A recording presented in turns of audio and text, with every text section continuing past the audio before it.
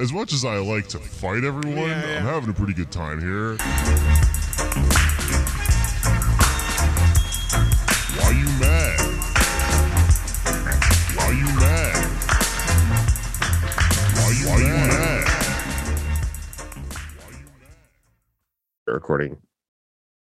Recording in progress. And then this it's like, got it. My options are got it or leave meeting. just click leave meeting and be like, you didn't say you were gonna record me. I'm out. Okay. All right. We're recording now. That was us responding to the fact that I am recording in progress, recording this double. I fucked up and lost like 3 hours of us podcasting, and I feel horrible, but we're just going to do it again and get everything right back on track. So hello, welcome to the show. Hi, Louisa. How are you? Hi, I am sad about the lost episodes, not mad in any way, actually.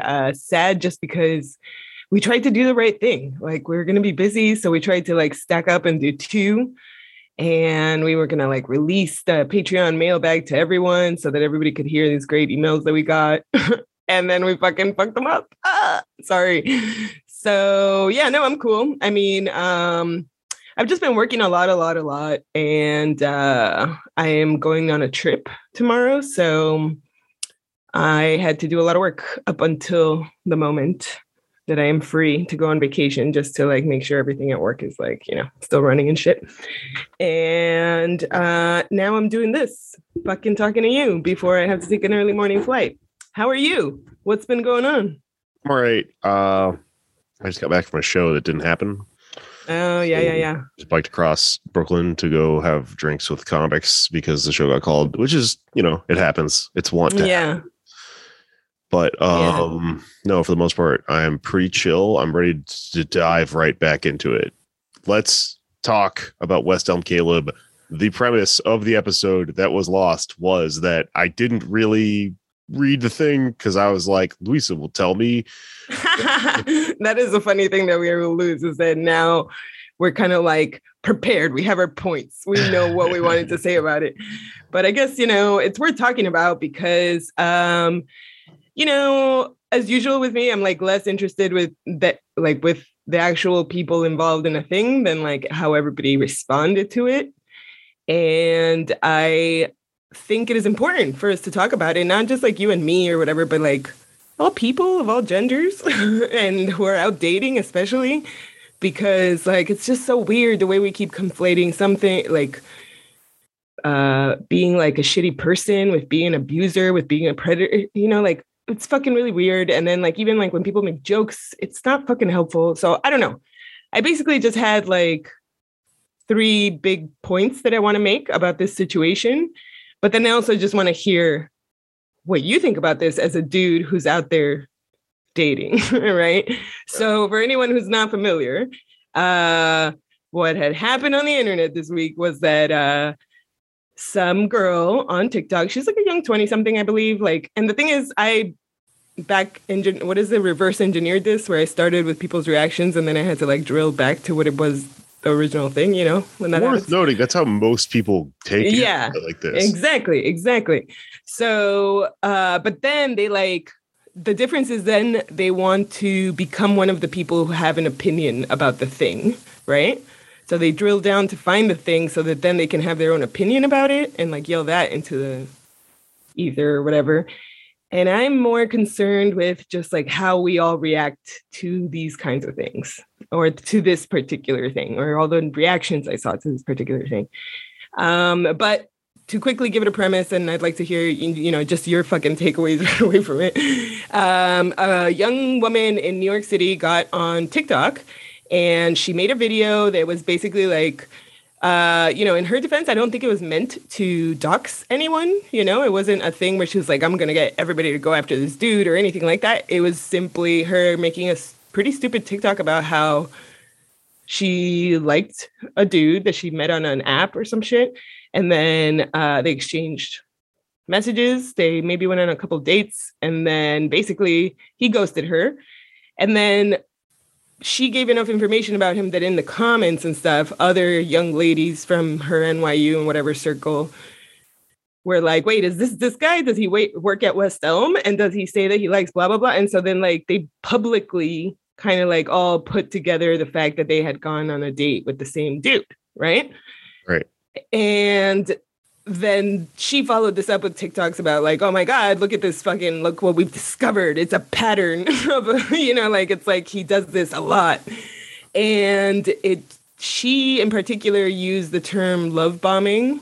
And there was another term, I forget what it was. I'll think about it and I'll think of it in a second. And what was crazy about it is like, let me not jump into it. I just want to I forgot. I was just saying what happened in the situation. So then the TikTok goes viral of her saying that this is a guy who is doing this regularly, like almost like a predator. He is love bombing women because he's being super nice to them at first. And then he like just ghosts them, and then I think some of the worst things women had to say about him was that one of them said he sent an unsolicited dick pic. Another one said she found out that the day he went on a date with her, he had sex with another girl like earlier that morning / night, which is like, who gives a shit? It's not even like you're fucking sucking that dick, dude. You went on a coffee date or some shit with a dude who had fucked earlier that day. I would go. What's that got to do with you? Unsolicited dick pic is like actually not okay. But the thing of he fucked somebody else that day, you just got your feelings hurt. I am not. I don't think that unsolicited dick pic is okay. I just don't think that it comes anywhere near abuse. Okay. You could say that it is inappropriate. You could say that it is, disrespectful. You can say that it is harassment if it continues past 1, right? But it is not, oh my God, what do you think a predator is trying to achieve by sending you a dick pic? He's hoping you like it and then, like, you want to hang out? Like, I don't think that's a fucking idiot dude. I don't know what it is. No, it's I think just the shock?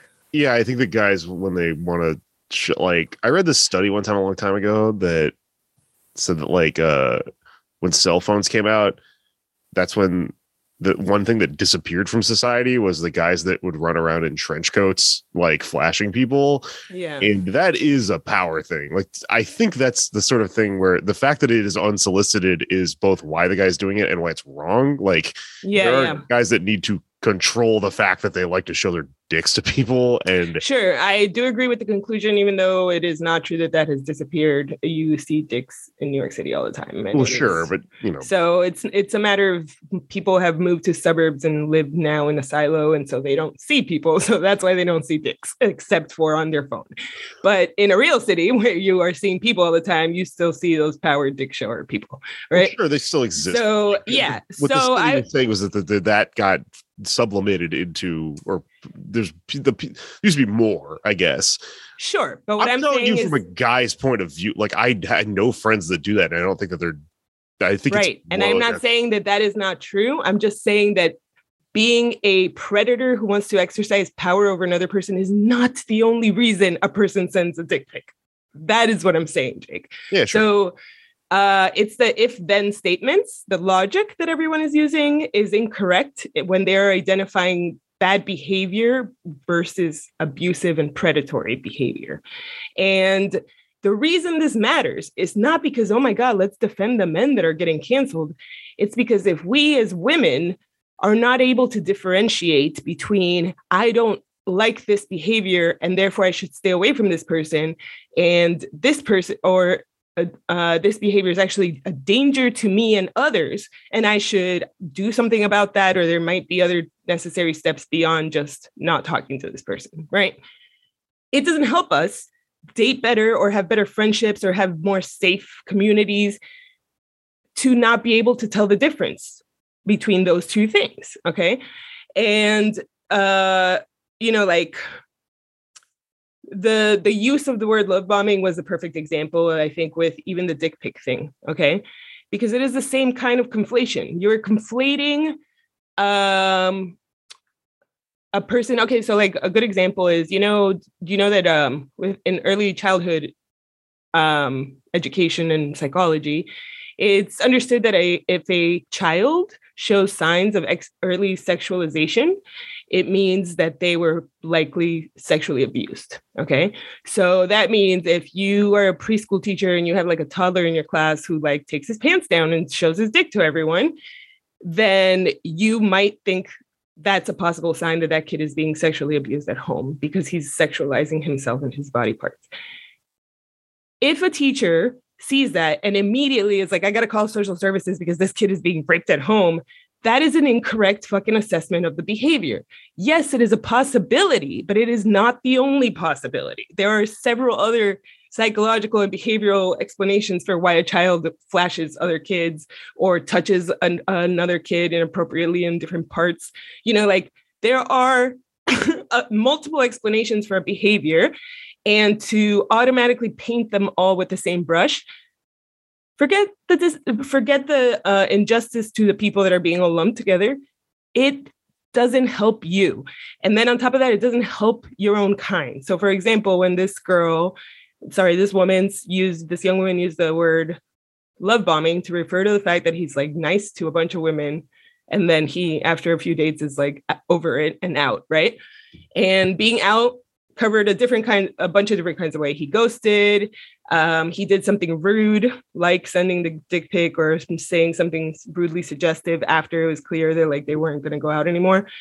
Or just like lost interest and frequency of responses. Like, dude, literally who amongst us has not, like, what the fuck are you talking about? I just thought of something else that I was going to say. So, okay. But,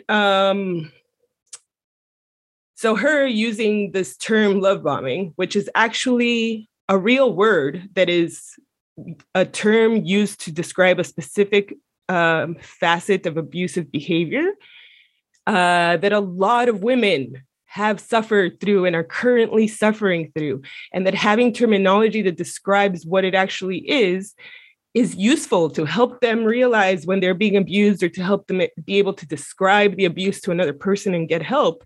But when they jump on the internet and it's a bunch of comics being like, oh, well, first of all, it's young women being like all over the place, like, oh my God, he's love bombing me because he didn't call me after 3 dates, and it's like, okay, so maybe I am crazy. So then you're part of like the people who are gaslighting abused women. You get me? Because then you're starting to say to them, this behavior that your abuser exhibited, it's not a valid thing that deserves a term. We're going to make fun of the term. And then now it crosses over to comedians, and comedians are actually making very funny jokes about love bombing. But again, the public conversation is mocking the idea of this as a real concept, right? Yeah. And the fact is that the real concept is, it's based on a lot of things. It's based on a power imbalance where the predator purposefully seeks out a person that they think they can manipulate, either because of an age difference or an experience difference or a knowledge or class or wealth difference, right? And, or like, job, but that's whatever. And then the way that they go about manipulating the person that they want to abuse is to present with very quickly with very deep signs of affection and like grand gestures of love, and all of these ways that are meant to synthetically create intimacy very quickly, so that the person's walls go down and they start to feel like, wow, nobody has ever paid this much attention to me or opened up their heart to me so much that they like tell me all their secrets. And honestly, when you hear women talk about like the dating cis men, the stereotype is that they don't fucking open up. They don't tell women about their dreams. They don't tell them about how their day was at work. They don't tell them any of this shit, right? So imagine if a young woman, for example, for the first time meets a man who's like texting her every single morning, who wants to know what she's wearing every day and send me a picture of how you're looking, who asks her questions about her fantasies and wants to know everything she's ever like wanted to do sexually and in life, who recommends books and things to her that are based around her interests because he's been thinking about her. And I'm talking week 1 behavior, okay? So, and like sending gifts to work. And I sound like somebody who this has happened to because it has happened to me once. And then the person, what they do is once your victim, potential victim, I guess, is on the hook in the sense of like they start to believe that you really love them and they could or definitely do love you back, then they start to withdraw love and attention and affection in a purposeful way of using it to manipulate. So that if you want X behaviors back, then now I'm going to ask for, well, you should let me pick your outfits every day because I didn't like what you wore yesterday. And that's why I didn't ask you for a pic today. Or it becomes, well, you chose to go out with your friends instead of going on a date with me. So that's why I didn't talk to you for a week because it seemed like you were so busy and you had other things to do. So then usually she will begin to, or I should say they will begin to self-isolate from other people because it made them believe that this person they'll lose the love of this person if they are not available all the time, let's say. Yeah. So it can escalate all the way to physical abuse in terms of like where I experienced it was in the kink world where I was not physically abused, but I got to see that the person that I was seeing who started kind of love bombing me, I guess, let's say, with I was very new to kink world and he was not. And he was French, so it was like very stereotypical. And French, yeah. Oh God. Yeah, dude. It was like a fucking cartoon. And or like what is it like? What's that fucking movie called? Vila Pew. No, well, yeah, a little bit. Yeah. Yeah, exactly. But for me, once I realized like, oh, this is where we're going, and the first time he tried to deny me affection or attention in an attempt to manipulate my behavior, yeah, I straight up was like, oh, I see what's happening here. I didn't know the term, but I was like, I don't play these games. So yeah. So I just like got up and I walked out. He walked me out in his apartment because he was going to walk his dog. So he walked me downstairs to catch a cab. And when he opened the cab door, he was like, okay, so, we'll talk this week. And I just looked at him and I was like, no. And he was like, excuse me? And I'm like, yeah, no, I don't think it's going to work out. It just doesn't seem like it's like we want the same things. Like right there in the middle of the street at like 3 a.m. And he was like, oh, okay. But like obviously mad, and I was like, and he was like, okay. And then he just like turned around and walked away. And I just got in the cab. And it was very much a thing, Jake, where like you can tell that his expectation was that I will regret this. And then I would come crawling back. And I think it's probably because he had been in this situation and that had worked out for him, Right. And instead we just like never talked to each other again until probably like 2 years later on FetLife, I got hit on by this like really, really beautiful woman. Okay. And her pictures were awesome. We actually had another partner in common before in the past. Like he was currently my partner, but she was his past partner, right? Yeah. But we had never met, and she hits on me on FetLife. And so then I look at her FetLife profile, and on FetLife, you can put like all your partners and shit, like Facebook, except like way less trad, obviously. So complicated with a lot of people. Yeah, with a bunch of people and different stuff. Yeah, so in different labels for different people. And one of her people was him. And I think it was like sub 2, like she was his sub, and he on his page had that he was her dom. And I look at her pictures, and all of her pictures were like, there were so many hot pictures, but there were some that were, and this was like kind of before FetLife got all the blood stuff had to be taken off and everything. But she would post bite marks, like bites that he gave her that were like bloody, you know what I mean? Like full, like almost biting a chunk that needs stitches out of your body. Oh. And yeah, and like if you looked back at her pictures, you can see that like the bruising escalated over time.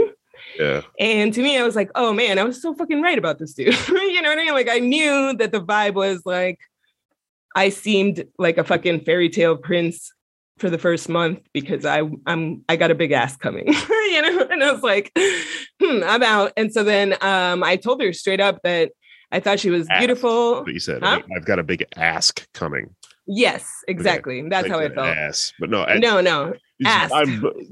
Fuck. It's like when you do a really good job at a job you just got, all because you know that they're paying attention the first month, and then you're like, I'm going to smoke so much weed. Exactly. And steal staplers and shit. Yeah. Yeah.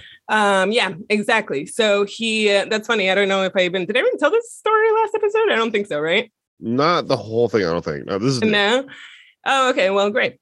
So I told her, because I don't think any of these people listen to the show. If you do, I'm preserving all anonymity. Everything's fine.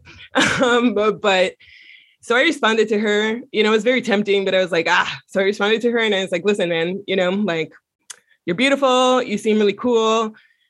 I would love to hang out normally, but I'm going to be honest with you and just tell you that I know your partner. And I specified which one. And I was like, I know your partner. And, I was with him in the past, and he frankly was one of the people that really clarified for me the type of partners I'm not interested in. Yeah. And while I respect whatever dynamic you guys may have, like, dude, I remember because I sweated over how to write this, but I was like, I respect whatever dynamic you guys may have, but I am not interested in having any contact with any person that shares time with him at this time. And I wish you the best of luck, and I hope you guys are super happy. And if you are ever in a position where you are not with him, hit me up and we can get to know each other, super polite. Yeah. And she wrote back to me and was like, cool, I totally understand, all good. And then fucking that night, I get a text message from him and he's like, hey, did you talk to so-and-so? And I was like, oh, yeah. She hit on me on FetLife, And he was like, oh, yeah, I know that she looks for other women to play with and whatever. And I was like, yeah, So I'm not trying to talk to you about some shit that's not my business. You know what I mean? And so then I just don't say anything. And so then he's like, yeah. So then he goes, well, yeah, because she told me that she messaged you on FetLife and that you basically turned her down and that it was because of me, but she didn't give me any details. And so then he just straight up goes, what did you tell her? And I was like, honestly, dude, I didn't tell her anything bad about you. I was just honest about the fact that I knew you and that I'm not interested in playing, that's the term they use. I'm not interested in playing with you or any of your partners at this time. And he was like, man, why? I thought that we were fine. That's what's so funny about interpersonal relationships is that I walked away from our interactions being pretty good sex, totally objectifying and a horrible feeling and a feeling of danger in so many other ways. I never want to see this person again. And he walked away being she'll probably come back. I'm sure we'll at least be friends. You know what I mean? And so then we don't talk all this time. And then he's like, oh, I can't imagine, why would you have any negative opinion about me? I thought we were cool. We were friends. And I was like, dude, I'm sorry. I don't know what made you think we were cool. We had a very intense few months. And then I told you I was done and you didn't even ask why. And we never talked to each other again. So how's that equal cool? And he was like, oh, well, I guess, but I feel like you could have reached out to me to talk about it. Fucking honestly, abusive people love to do this. It's your responsibility to directly hold their hand and pull them aside and be like, hey, you should reconsider this behavior. And it's nah, dude, I did what was right for me, which was removing myself from the situation with you. And then once I had any knowledge of who your partners were, or one partner, I was frank and told her the truth that I don't think it's a safe dynamic, but all the luck to her. Right. Yeah. And so all that to say that I have experienced it and I've seen it work on other women, not just with this person, but honestly in kink world. And I think in a lot of ways it's done also in trad relationships. These people who get married in the first month that they met or the first 6 months. It's a lot of crazy shit going on there, but whatever. Anyway, it's not necessarily abusive, but point being that's the first thing that bothered me is that minimizing new terms that come up just because they seem like funny buzzwords is fine, whatever, make fun of it, but you're not actually helping any abused person. You're not helping women's situations in interpersonal relationships or in society. And then if you're a woman doing that, especially, I think you should really fucking check yourself. Yeah. That's my opinion on that. What do you think? I mean, I have so many thoughts about this, and I'm going to repeat something I said in the other one. So I don't know. I'll just kind of go back through this and see if anything new occurs to me about it. But like, part of what's going on with the backlash to these women is that, well, they suck. Like, it's fun to laugh at these people because Twitter is mostly populated.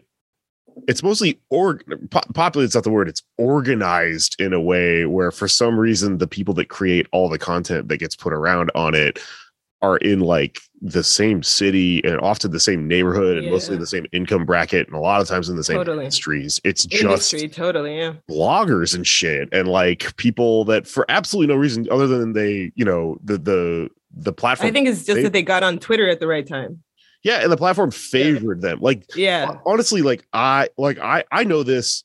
There's so many things in life that where I'm like, if I'm making a passionate argument about it, it's because it happened to me. Like I saw it firsthand. If I see somebody doing something stupid, I'm like, I used to do that, and that's how I know. Right.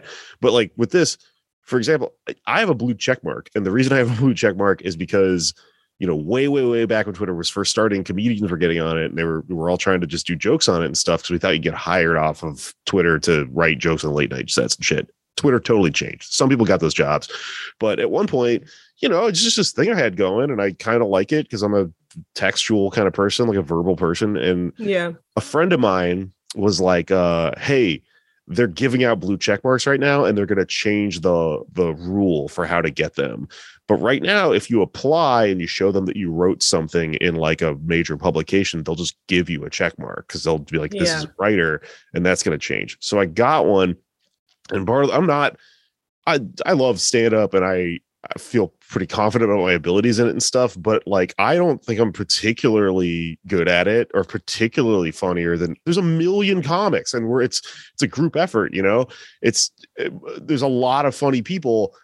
There's no reason for me to have a check mark and other people not, but I got it and I used it to my advantage because it helped a lot in my career. Well, one reason is because it's got nothing to do with how good you are at what you do. I know, but but it like functions like it does because like algorithmically I get seen more. People hate me because of it, and I get like there's just like this subtle Starbelly Sneetches thing where I just have clout or whatever. So like there's just a lot I shouldn't be into this group of people, but I am. And so I'm aware of the other group of people that are in it. Right. And so a lot of the people that are like able to get into the zeitgeist of Twitter classically have been liberals who are fucking annoying. And like, they're annoying because they're well off and they have the values of people that are well off.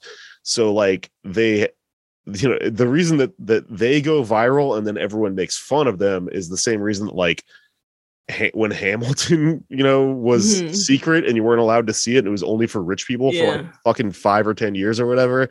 And then a couple years ago, they let everyone watch it. They had this hilarious thing happen where like they thought, all these poor proles and plebeians are going to like our thing that we're finally allowing them to see. And then hilariously, we were all like, boo, this fucking sucks. And like Lin-Manuel Miranda like locked his account because he was, being quote unquote bullied. Like one of the most famous powerful people ever. You can't be bullied in that way. Right. So what I'm getting at is like, I understand the impulse because one thing that these people do that is really annoying is abuse concepts like identity politics and like these really highly academic things like gaslighting and love bombing. Yeah, gaslighting. Thank you. That's the one. Yeah. Right. And I mean, I used to be like kind of an anti-woke satirist. I wrote a column fucking 2015 or so where like I would just make fun of people like this because there was a thing that was back then. I didn't foresee that it would be like literally all anyone talks about in a few years, but it just kind of seemed like there were these funny like Lena Dunham types and stuff and like Lindy Wests and people that were like just kind of like smarmy and talking down to you from their ivory tower because they have 10 master's degrees and they went to college and they think that education makes you a better person and it's not just that, you have a lot of money and so you have a fucking degree and all this stuff culminated in Trump getting elected. And then there being kind of this like populist class thing of going, fuck you, rich liberals. Worst goddamn people on earth. So yeah, when those people start using a term like love bombing, something happens where there's a really fine line, and it becomes a buzzword, right? Like an annoying. But people miss this, and this is a lesson that I learned because I'm a former kind of anti-woke edgelord type person. The lesson is not that it is wrong to use concepts like love bombing and identity politics. It's wrong to abuse them, but it doesn't mean that they're not real. So, but like a lot of people online pretty much are only that one step through this journey where they're like, okay, this sucks, and these people overuse these concepts. So the point is to ridicule the entire concept of analyzing and intellectualizing social relations between us. And that's like not really a good place to be. So yeah, the first thing that happens is that these women do this like West Elm Caleb TikTok shit, and it's stupid. And, you know, I mean, it's nuanced, but it's like, you know, we all get why it's annoying because they're missing the point of a lot of stuff, and they're throwing a lot of people under the bus with what they're doing. And then there's this second wave of people that their only takeaway of it is just, oh, these are dumb libs, and they're using this term love bombing, and that's stupid. And that's actually also really bad, because the part that you should be attacking, the part that's critiquable about this whole story, isn't just that these people, you know, used like this academic term as a broad stroke to describe something that happened to them. It's that they misused it. And when you attack someone like that, you're doing a disservice to people who have been legitimately gaslit and love bombed and all these fucking things. Exactly. Thank you. It sucks, you know? Yeah. And what's interesting is actually kind of like related to what you're saying right now. Another thing that bothered me was that one of the praises, because, you know, then after the thing went viral, right? So the next step is thing goes viral. No, so chicks make it, then chicks get together and discover that like they all know the dude. So chick makes a new one, that one goes viral. And then people start responding to the viral thing. And then articles get written about the fact that a thing went viral, right? Yeah. So then in the articles, there was this like repeated sentiment. Well, there were two repeated sentiments that really made me want to barf. One was the idea that both the women involved in the West Elm thing, and I guess like women who were reacting to it in a like, yes, queen kind of way. Yeah. They felt like one of the positive things, like they were mounting a feminist defense of this situation, Jake, which is extremely problematic for several reasons, right? But the first one is what connects to what you're saying about the word usage, right? Which is community, or like the lack of going to the next step, right? Which is that these women, one of the reasons they called this whole action feminist is that it built community for them, by which, yeah, dude, please shoot me in the face, okay? So by which they meant that it made them feel like they weren't alone in going through some of these experiences, and like they were able to connect, Lucy, please. They were able to connect with other women who made them feel like less alone and blah, blah, blah, right? So they go as far as like, this connects us to other women and takes us out of our isolation, right? That the modern world imposes on us.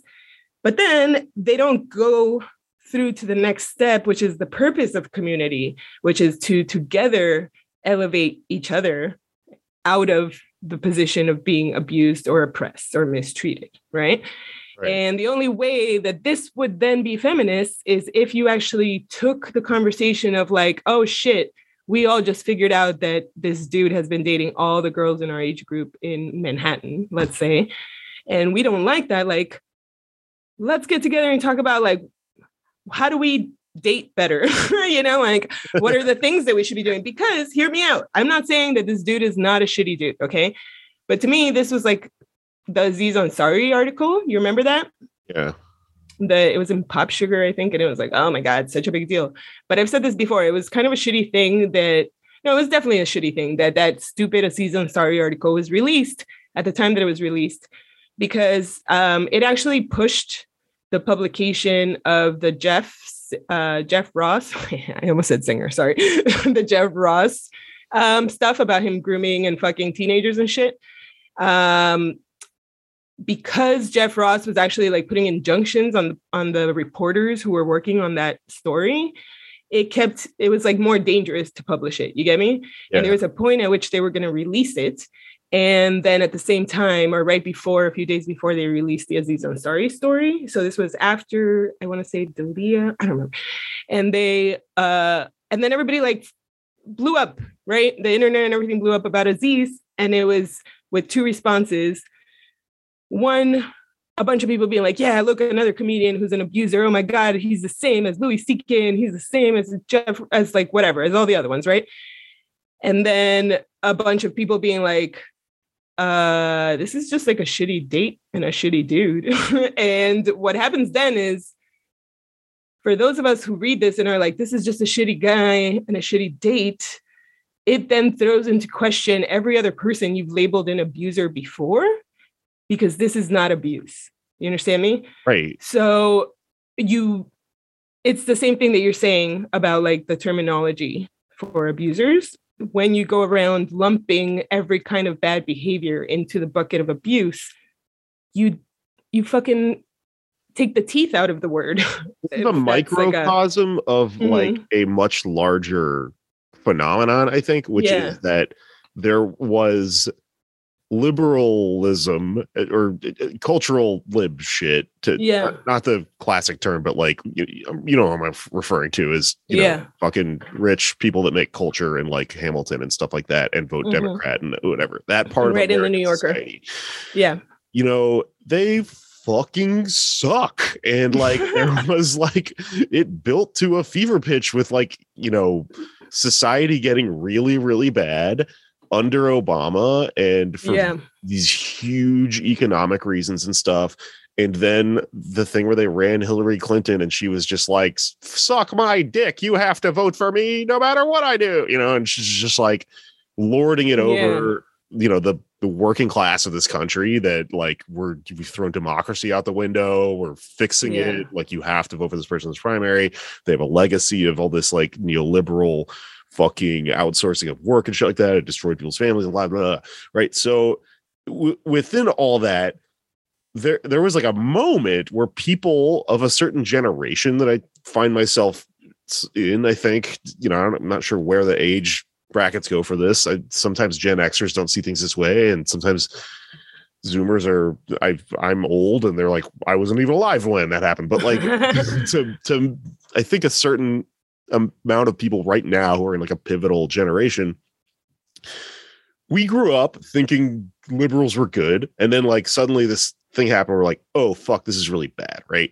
And then just like West Elm Caleb, they tricked us. They were like nice to us at first. Then it turned out that they were fucking us in the end. We got love bombed by the Democrats. We got love bombed, and then we got not even ghosted. They keep fucking popping up, sending us dick pics. They do send us dick pics. That's Jeffrey Epstein, who they all fuck.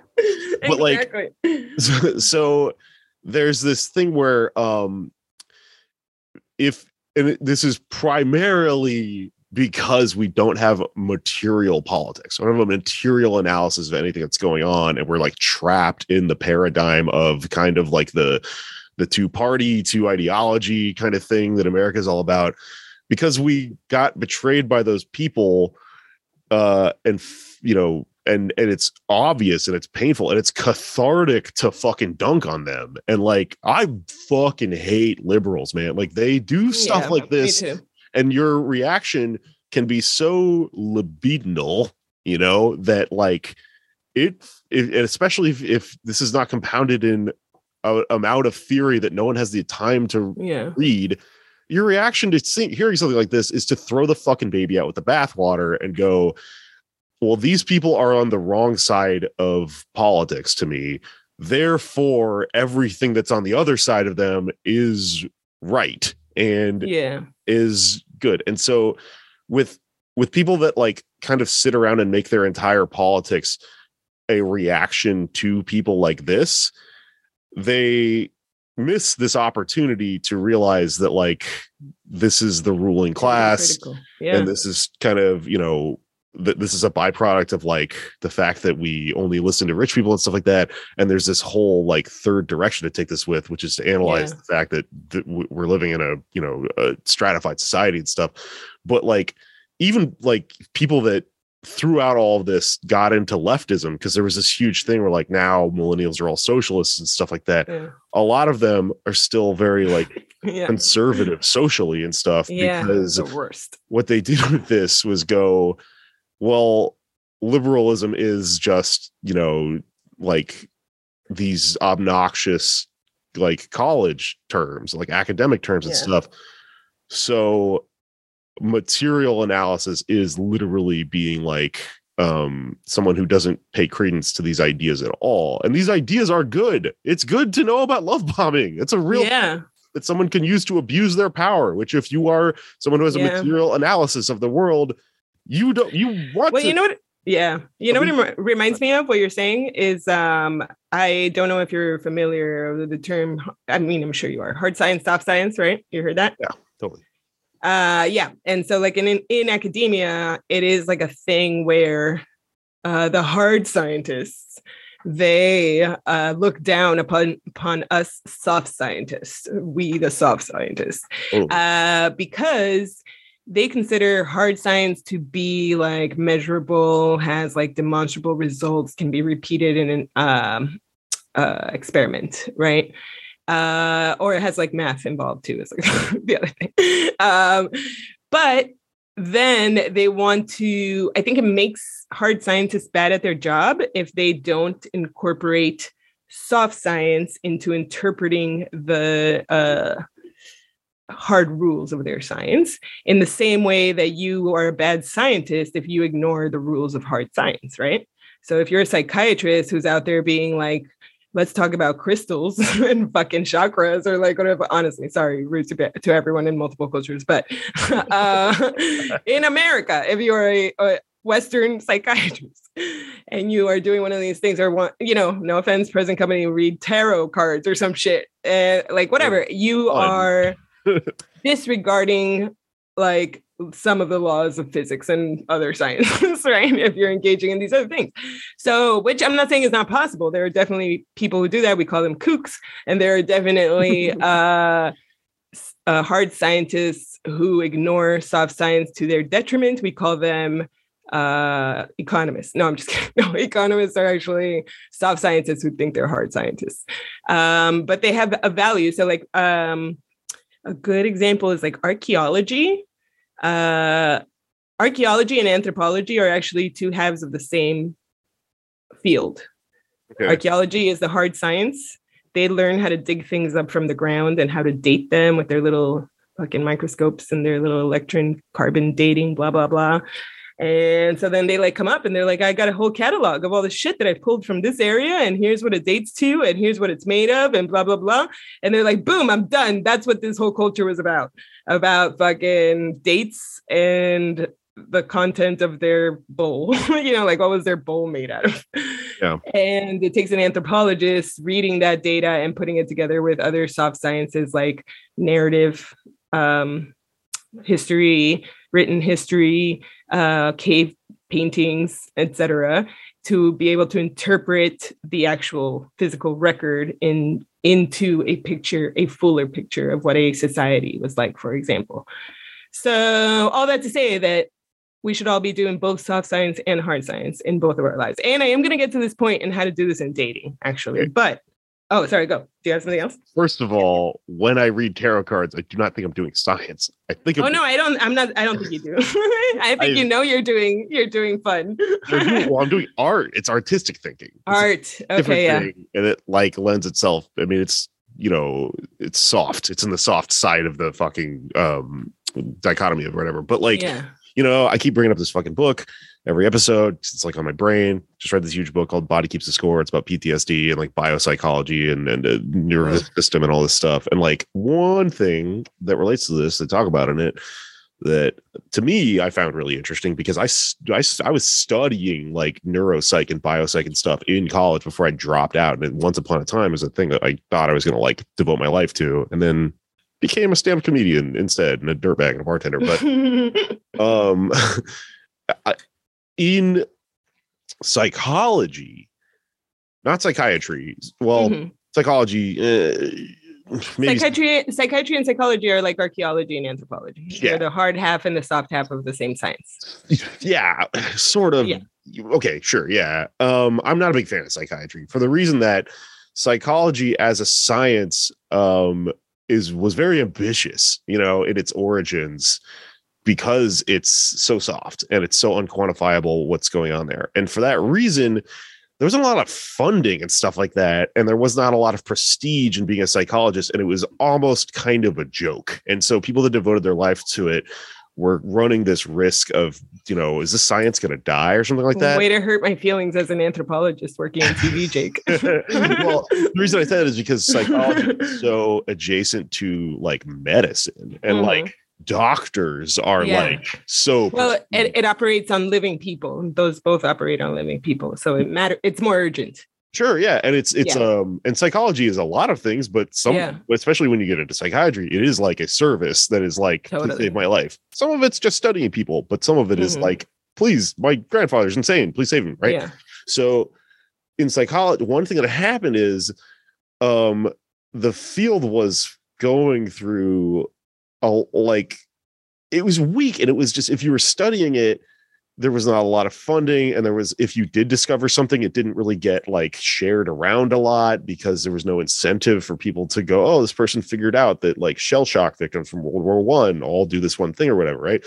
But what happened is when they started to manufacture pharmaceuticals, that saved the industry of the science of psychology by making it like legitimized in the public view by going, this thing that you thought was hokum and hooky spooky shit, now it's a hard science. Now we've figured out, there are synapses and there are neurotransmitters and stuff like that.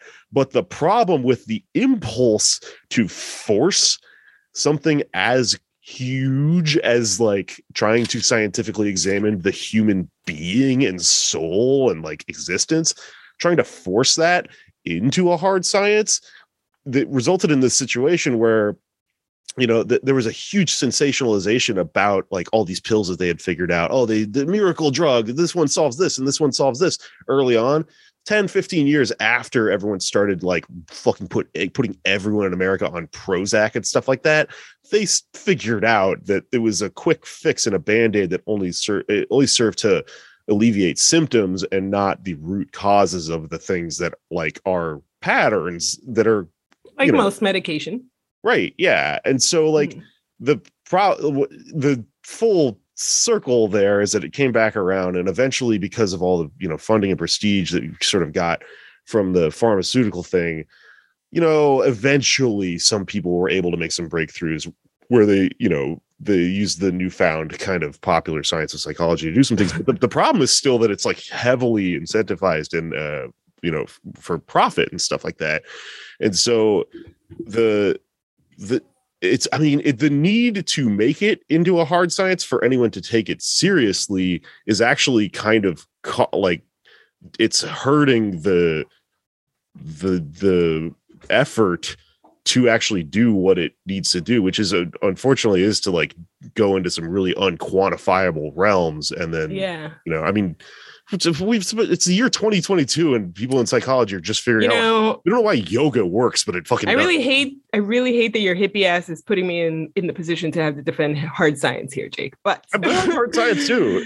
I know you do. But I mean, in terms of the psychiatry divide, okay?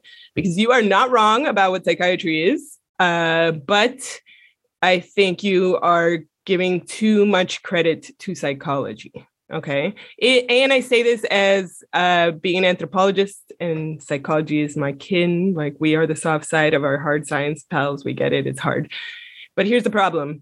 The problem is that a psychiatrist who is only hard science and doesn't do soft science is a bad psychiatrist. That's the kind of psychiatrist that goes around giving you the pills, doesn't really care, like just tell me enough to like try to sort of make a diagnosis. We'll throw some medicine in it. You'll come back in 3 months. Tell me if that worked. If that didn't work, we'll fucking try the next one. You know, that is a hard scientist. That is a psychiatrist, a person who is like, we're experimenting with your body and your doses, and you tell me what your fucking symptoms are, and I'll fucking give you a medication for it.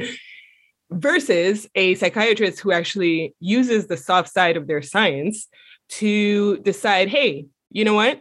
I'm not going to give you any medication. You need to go to talk therapy, and I need to have a therapist tell me you definitely have depression and whatever, ADHD, blah, blah, blah, right? That is how it should work. But because we have a super fucked up insurance and medical system and whatever the fuck, that's not how it works.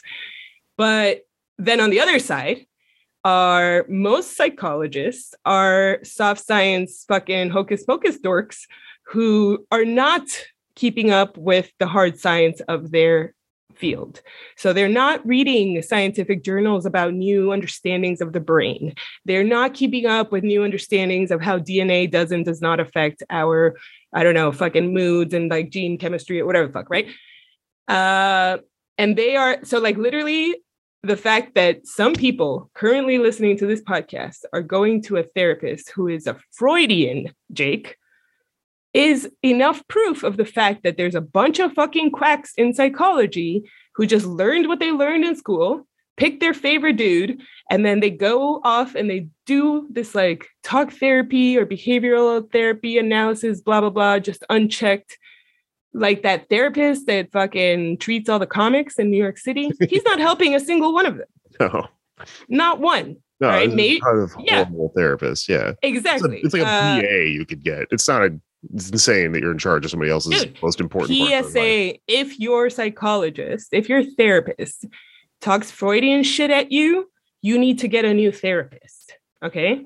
Freud is widely understood to be mostly debunked, and it was a very interesting and specifically important way of thinking in his time and place. But all of his theories were reflective of only one class and one mostly gender and one race in one specific place in Europe for one set of years. And then a bunch of people were like, well, you're just going to apply this to young Black men in Chicago. You know, like, what the fuck are you talking about? Do you think because the fucking Belgian fucking housewives that you talked to and gave cocaine to had dreams about fucking their dads that like all women want to fuck their dad? What are you talking about, you insane white man? Like, it is bullshit. But the way that he thought and that he developed his theories not only was interesting and good, but it was very impactful, obviously, since there are still fucking dummies that believe in it till this day. But understand that that is the same as like if your psychologist was like, let me talk to you about Miss Cleo. Or like, I don't know, that's super rude, but you know what I mean. So a good psychologist is a psychologist who keeps up with the hard science in order to like know when fucking diagnoses change, when new fucking symptoms can be found to be part of something else. You know what I mean? When new treatments, including drugs, come up that might be successful in addition to behavioral therapy and talk therapy. You know what I mean? Right. Because, there's a wild amount of space in between these things for things to go, though, because, I mean, I agree with you. Because I know how psychology works and who gets degrees in it and stuff, I shopped forever before I ever like settled on somebody to do therapy with, because most of these people are exactly what you're describing, right? But the other side of the coin is that most psychiatrists are just in a position functionally to be essentially drug dealers who then justify it to themselves that they're making money off of pushing drugs because of the way the thing is set up. And so, like, I mean, thank you for the Adderall. Well, yeah, and it's, you know what, if you want to get Adderall, this is how you do it now. That's your legal drug dealer. Like, great, right? Yeah. And you might be perfectly fit to diagnose yourself as somebody. Yeah, exactly. Go for it, right? But like, what I'm both of the entire fucking thing is like that. Like, the problem that I have mostly with the way people treat it is that and this is the way it's presented also, is that we tend to look at somebody in a white lab coat and go, oh, they know best. Like they know how to solve the fucking thing that is something happened. My phone rang. I thought you heard it. Sorry. Go on. Did not hear it. Okay. But like the way of giving yourself over to it is completely antithetical to what you should be doing with it, which is to engage in like a dialogue with somebody about what's going on. Exactly. Right? But like the process I was describing, though, kind of dialectically about like what happened with the origins of it being just like hypnotism and stuff, and then the money coming in from the legitimacy that came from the hard science, has somewhat of a happy ending, which is that now people that are not completely cravenly motivated by the pharmaceutical industry, who were researching in the soft part of it to begin with, but were honestly researching, now have hard science at their disposal. And so there are some things happening where there is the entire like concept, the process is being completed and the chains are being linked together, and they're, you know, it's stupid that it's taken this fucking long, but there are some interesting things happening where people whose like focus of study of it is what the fuck is going on with what creates depression, not just, oh, how do I get a pill that numbs you, are being able to like read, you know, MRIs and like that now. And it's so crazy because it's like actually kind of like three different people, because it's like the psychiatrists that we get drugs from, they keep up with the drug stuff. You know what I mean? But they're just like throwing drugs at symptoms, right? Like they don't really care. Like, just tell me what your symptoms are. I'll put that in a category, and then we'll start cycling through all the drugs to see which one works, right? And then the psychologist, the typical psychologist, no offense to those of you that listen, I know I have some friends that are in the field. No offense. Write me an email. Tell me that you're mad. But the typical psychologist is, like I said, a person who like learned whatever type of therapy they learned at the school that they went to, and then they don't really keep up with, like, it's not like they get retested or anything. You know what I mean? Like, so if you are like, honestly, this is why I won't go to like a 55-year-old therapist, because I'm like, you got fucking like 30-year-old theory in your head. I need a young one. Like, you ever meet somebody who's like into commie shit and they're like, oh, I'm a ML, or I'm an anarcho-syndicalist, or I'm a fucking left comm or whatever, and you're like, that's not how you do this. It's like picking a like you're just gonna silo yourself off into the most little like a video game where you're like, I'm gonna play a fire type Pokemon or whatever. That's not how it works. Yeah. But then the third kind of thing that happens in science is these research scientists are the ones that are like actually doing research on brains and stuff, and then writing papers about them. But then that's the problem, is like all the people who are producing new knowledge in science, they're only publishing in these like academic papers mostly. And so it's only being read by other academics, not by practicing scientists. You get me? Because there's a difference between like the people who fuck with the public versus the people who do research, right? So it's just a really, and honestly, it's because of capitalism. It's a really fucked up system where our knowledge production systems are disconnected from the systems that provide services and products to people in society. Because capitalism doesn't value knowledge production. But let's get back to West Elm Kid. Because I had a second feminist thing that made me mad, Jake, which is that like the second way that the women in the videos and the women interviewing them for the articles and some of the women reacting to it on Twitter and other social media were claiming that this was feminist, was that it was a good example of the way that like the Whisper Network and gossip are feminist tools for helping keep each other safe and building community and eliminating threats, right? And it's like, dude, again, you are doing disservice to an actual feminist thing, because an actual Whisper Network and gossip network that informs other women about an abuser, a person in their community that they should stay away from, that is a rapist, that is an abuser, is really fucking important.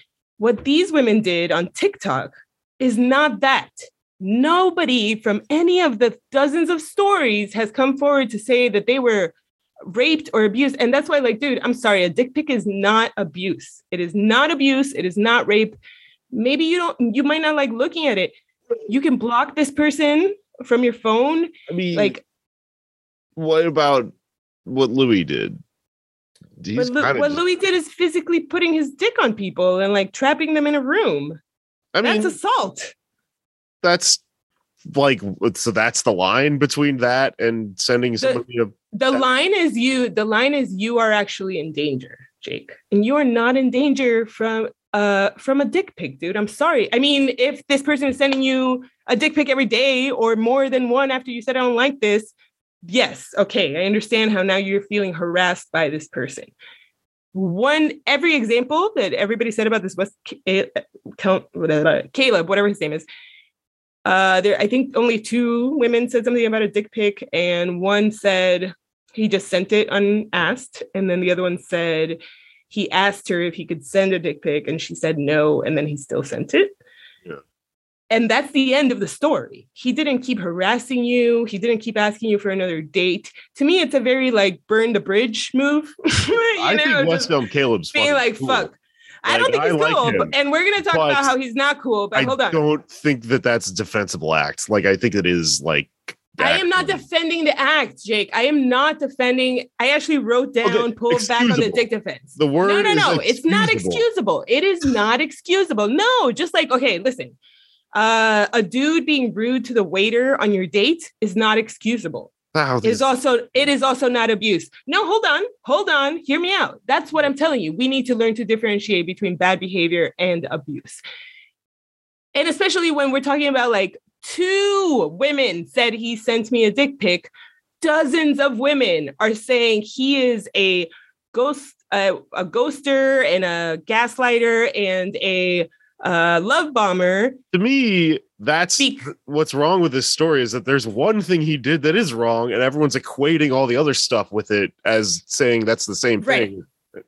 So then, but all you're telling me then is there 2 layers of things. Like, okay, fine. But the thing is, that's why I'm not defending Caleb. Everybody's like, you're all mistaken if you think that I'm defending this kid, because I'm not. The only reason I'm bringing up the way that women reacted to this is because, I can't fix men. And I'm not saying that I can fix women, but I can talk to women as my own. And I have been through these experiences, and I'm telling you, it is not helpful. It's not going to make you have a happier life or better relationships to assume that every man is a predator and that every slight and every bad behavior and everything you didn't like equals abuse and you're oppressed and you have to be liberated. Get the fuck out of here. It is extremely even insulting to victims, to the people actually in really difficult situations, that you think the fact that you got one dick pic that you didn't want one time means you need to get on the internet and talk about how this person is a horrible person.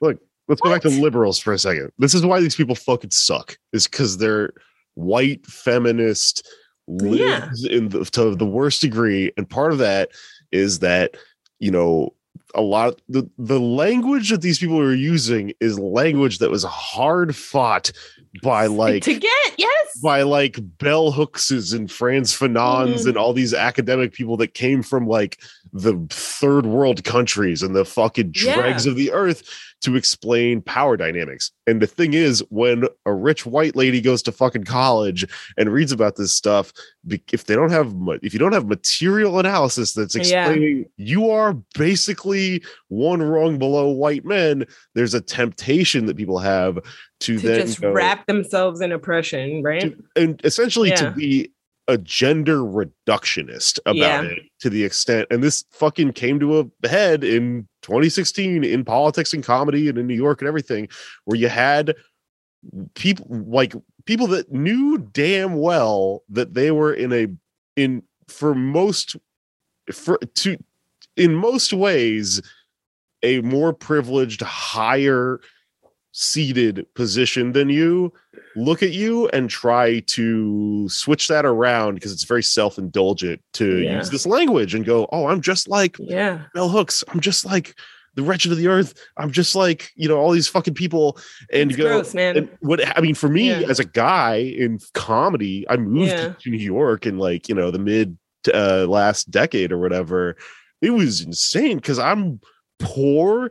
I'm Latino, but I'm white enough passing to where I have plenty of white women just look at me and then just scream at me, and I can tell they're screaming at their white dad about, and I'm like, fuck you, I'm an immigrant, man. Like, or I'm from a family of immigrants, at least. Yeah. And you're yelling at me as if I owned plantations and shit, like your fucking family did.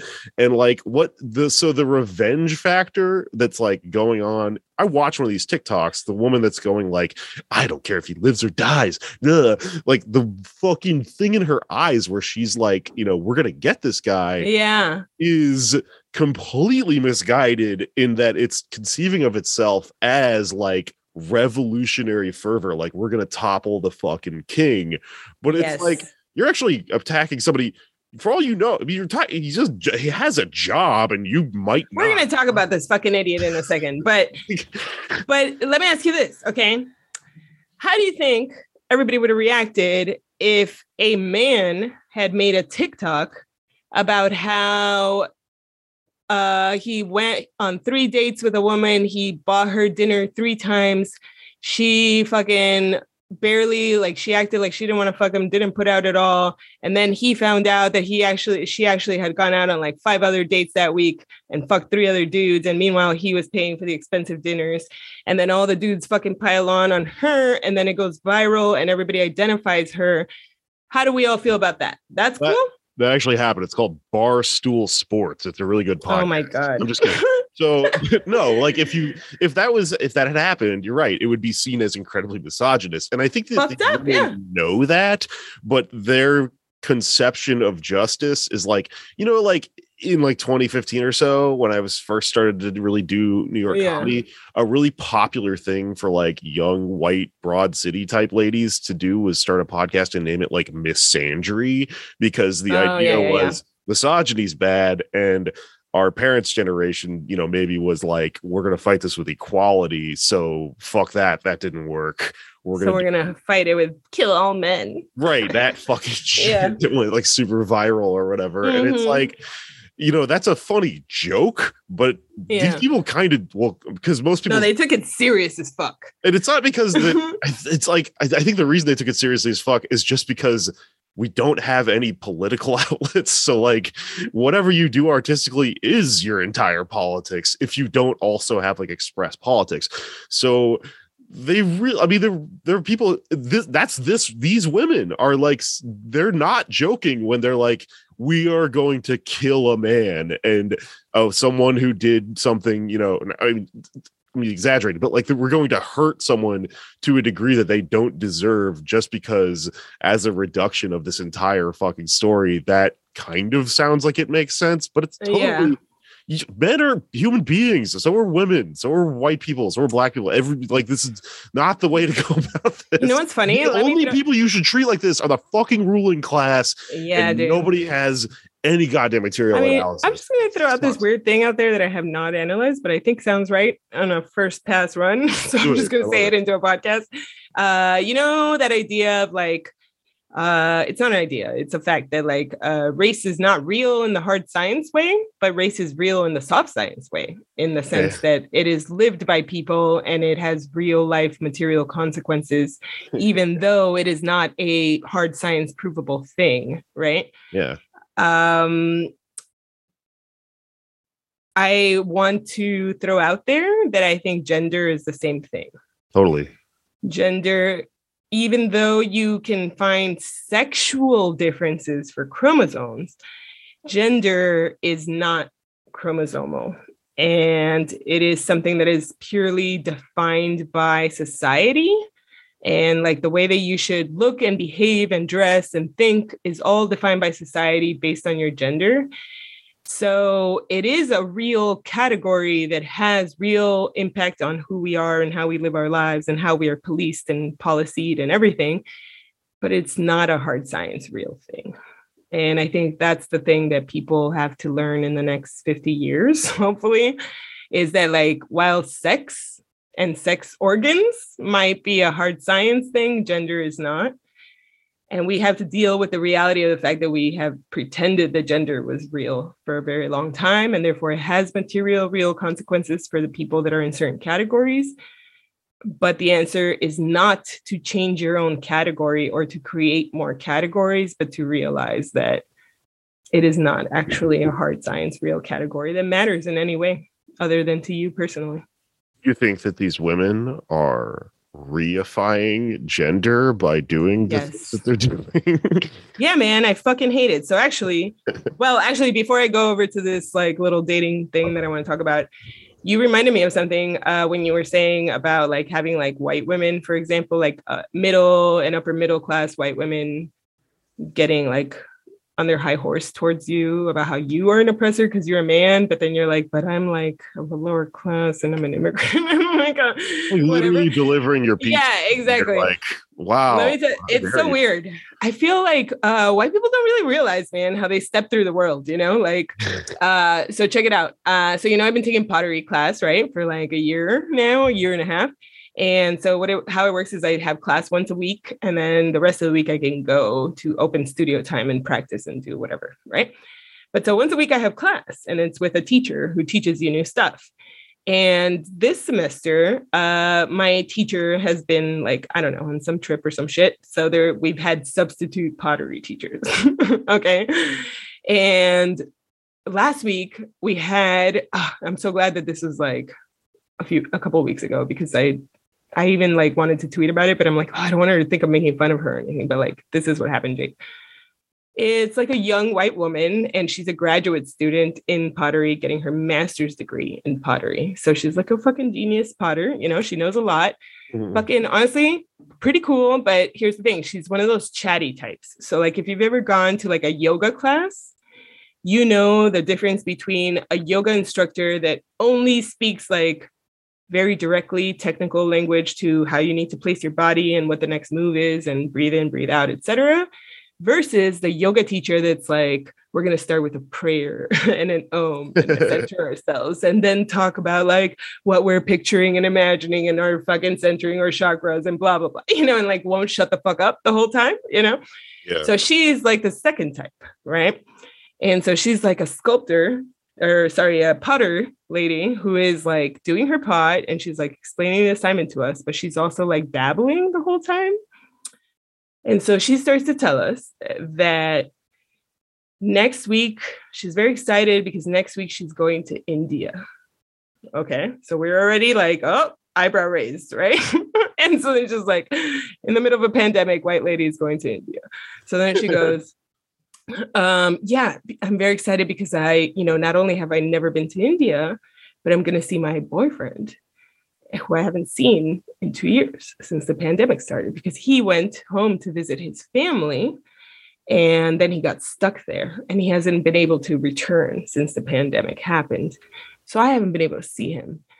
So then she goes into like the fact that he can't come here, but she can go there because she's American. And so then she starts like lamenting how difficult and oppressive the immigration system is in the United States. And picture, there's 13 of us in this class. We're all wearing our KN95s. We're all fucking hands in the clay, busy looking down, listening to our pottery lady tell us about this. And I just look up, and across from me is like an Asian dude. And we just like lock eyes, and we just both are like, weird, right? So fucking weird that we have white lady who went to fucking like Bard or whatever the fuck to get a master's degree in pottery is sitting here being like, have you guys heard about how difficult the US immigration system is and how unfair it is? And they're like the only two not white people in the class, and we're like, yeah, no, we've heard. We've definitely heard. Extremely interesting that you're just finding out now, though, because you want to see your boyfriend, who is an Indian guy. Oh, but anyway, that was a side story. Let's talk about this dating style thing. Finally, let's get to Caleb himself, this motherfucker.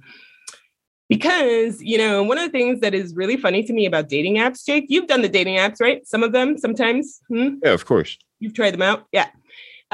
So what's really fucking hilarious to me about it is that we're all on the same dating app, even though we don't all want the same things and we're not all the same type of people and we don't date in the same way. You get me? Yeah. And what's hilarious? Chris Thayer had a joke. He said it's back when Tinder first came out. It was like, Tinder's great because it's where people who want to hook up for a one night stand and people that want to start a family go to meet each other. Yes, exactly. Exactly. And so then what's funny is like, you know, NYU girls, right, who moved to New York to go to NYU, probably from a privileged rich family, right? And that means, honestly, shelter life, probably, blah, blah, blah. You move to New York City and you start dating on an app. And this little bitch is shocked at the fact that the guy that she went on a date with has fucked several people she knows tangentially. And Jake, are you shocked by that? Has that not happened in your fucking dating life in New York City? Like, oh, you know what this reminds me of? Yeah. That show Euphoria came out and it's fucking badass. And we have to do an episode for sure. Yeah. But the central phenomenon of it is that the reaction to it is split between people who are like, this is unrealistic, or, you know, this isn't what I was like when I was nerds. Or they maybe were like this, but they forgot. And then there's people like us who are like, that's what it was like to be 14. If I just didn't have a phone. I didn't have an iPhone. Like, if I hear somebody that goes like, I went on a dating app and I live in New York and I hooked up with somebody and then I found out that they've hooked up with a bunch of my friends, I'm like, yeah, Bushwick, baby. Dude, exactly. Awesome. Yes, dude. And so, okay, so you can understand that, like, if you date on Tinder, for example, in a small town, that's why it sucks, because there's only fucking 5 of you swiping in the whole entire fucking town. Right. In New York City, there's hundreds, if not thousands of singles, I guess thousands, right? All swiping on the same thing. And therefore, if you're on there for a year, the reality is like, we are kind of all dating in the same pool. That's what it's called, why it's called a dating pool, I guess, right? And we also it's pretty naive to believe that you are finding like gems in the rough that nobody ever discovered before you dumb 19-year-old or 20-year-old. But also, it is dumb to think that like everybody who's out there is like wanting the same thing as you. Okay. Well, tell me what you're going to say. It's schematic here. Sorry. Whoa, what just happened to your sound?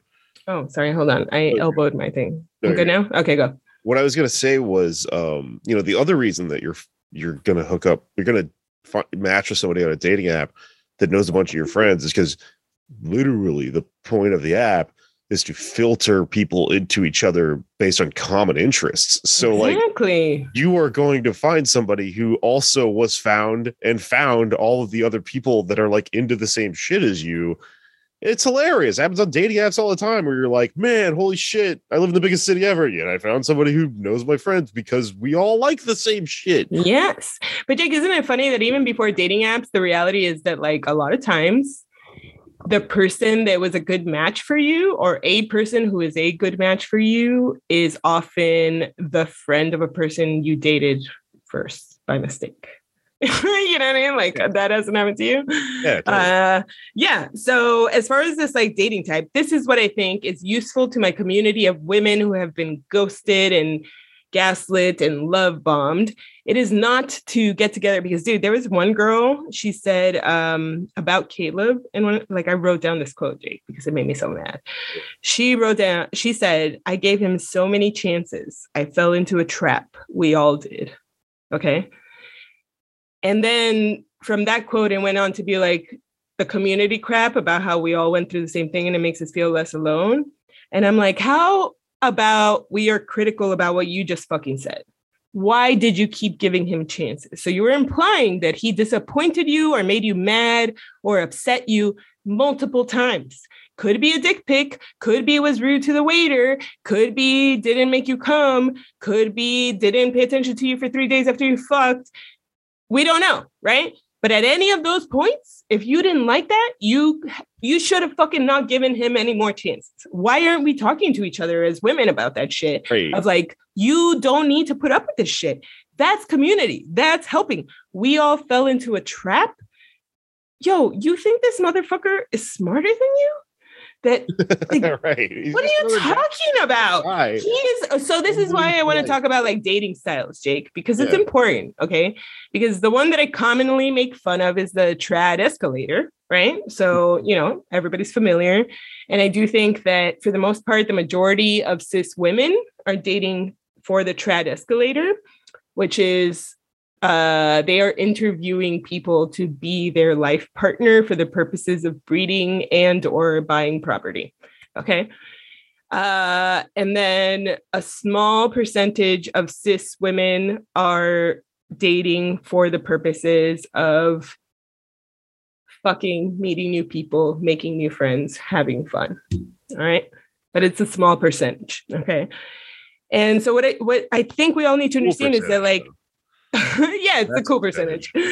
But what I think we all need to, like, say out loud and understand is, like, the young women who made this thing about Caleb and the women, even older women who identified with it and were like, hell yeah, yes, call him out, girl. These are people who, like, they think that a good date is going on a first date and talking about how many siblings you have and what your degree was in college and what your job is now and what do you do for fun on the weekends. And then they don't fuck until the third date, and the guy pays on every date. And if he pays on every date and he asks me all the right questions and his answers are all right for my questions, then maybe I will have sex with him on the third date. And then if I have sex with him on the third date, I expect a call from him after that. And then if he calls after that and we have sex a second time, then that means it's on. We're monogamous. We don't have to discuss it. It's just me and him. I'm turning off the apps. We're going to see where this is going. And then a month later, 3 months later, 4 months later, I'm going to have a conversation with him about, hey, where is this going? Because it's been X amount of time to move on to the next step.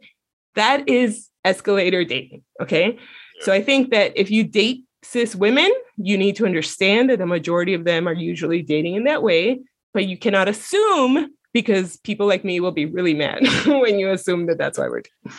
All right. Number one. Number two, there is a dating style that I would call dating by the numbers. Okay. And it's mostly men that do it, but there are women who do it and non-binary people who do it because they just want to fuck. Right.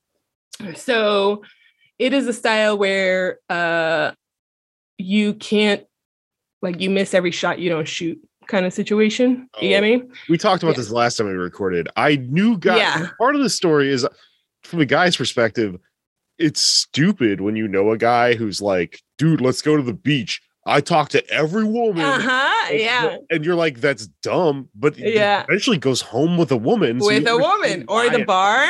There's the bar, the guy that's good at it at the bar. Yeah. It is a thing. And there's the guy that is good at the app, dude. And that's what you need to understand as people dating cis men, because it's mostly cis men that do this. I would say, I think gay men also do this, but I guess that's not a problem for women. Well, that's a problem for other gay men. Women are often doing it, like, to each other, you know? Yeah, exactly. And it's understood. But what's good about gay culture, honestly, is that they understand that you have to have a conversation to become monogamous, not that you assume monogamy and you have to have a conversation to become open. Right, because it's flipped around. Instead of being default, it's you opt in, and exactly all the difference. So that's why they have a lower rate of hurt feelings and people accusing each other of ghosting and love bombing and all this fucking bullshit, right?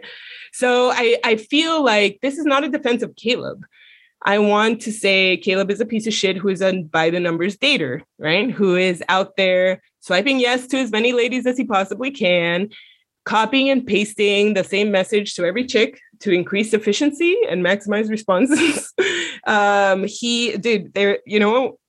I guess, like, what he's been telling them is that he is a furniture designer at West Elm. And Jake, this is the funniest thing. So multiple women said that he told them that he was going to name a couch after them. And what's so funny to me is that, like, bitch, it worked. You fucking dropped your panties because this motherfucker told you he was going to name a couch after you. Grow the fuck up. Like, learn to discern real shit from fucking fake flattery that's trying to get into your pants. Like, that is one thing that really sucks about this, right? One thing that sucks about it is that, like, it's liberals are annoying and that they're conceiving of this as justice. If you want to fight white supremacy, it's not by getting a guy named Caleb who's just some guy, right? But, like, the whole thing of, like, oh, we built a community, that's liberals suck. Like I hate it. Yeah. There's instead of any political action and like unionization or fucking they just co-opt the language. It's just like, oh, it's always we built a community, we raised awareness, fucking end of story, nothing. Fuck these fucking people. That's all they can think of. It sucks. Right. But the other thing is, what is this? What is your agency in this? What does this say about you? Thank you. That was my next point. Yes. Like I knew you were going towards that. Jake. if you all are going towards this guy and you're like, your takeaway from this is feeling entitled to, you know, this situation and feeling remorseful about it.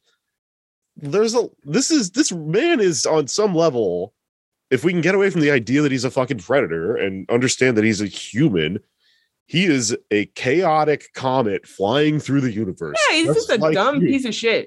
Yeah. And we are all like this. So you, as a scientist, need to learn from your patterns and repeated interactions. And you probably are going to hook up with a bunch of guys like this. But then, like, you know, after the 10th time, it's like, fool me once, shame on you. Fool me Jake, twice. Do you know that multiple of them mentioned that he was 6'4"? Oh, yeah, because that's what these fucking people are going off of. And then they're like, well, why am I not? And then people will ask me why I make fun of the whole tall thing. This is why. It's because of the very artificially inflated idea that tallness is somehow inherently attractive and equals a good partner. Let me tell you something. But look, what's equally happening is like the women keep going after fucking idiot tall dudes because they're just like, that's the kind of guy I'm supposed to go after. And then the tall idiot is like, oh, all the girls want me because I'm tall. So I'll just tell all of them I'm 6'4". And then they will all fucking want to go on a date with me. And then I'll see which one fucks me. And then the fucking women are like, why is he doing this? Yeah, because you all fetishize the fact that he was fucking 6'4", idiots. And so now he fucking thinks that that's the thing that'll get him laid because it actually gets him laid, you moron. Right.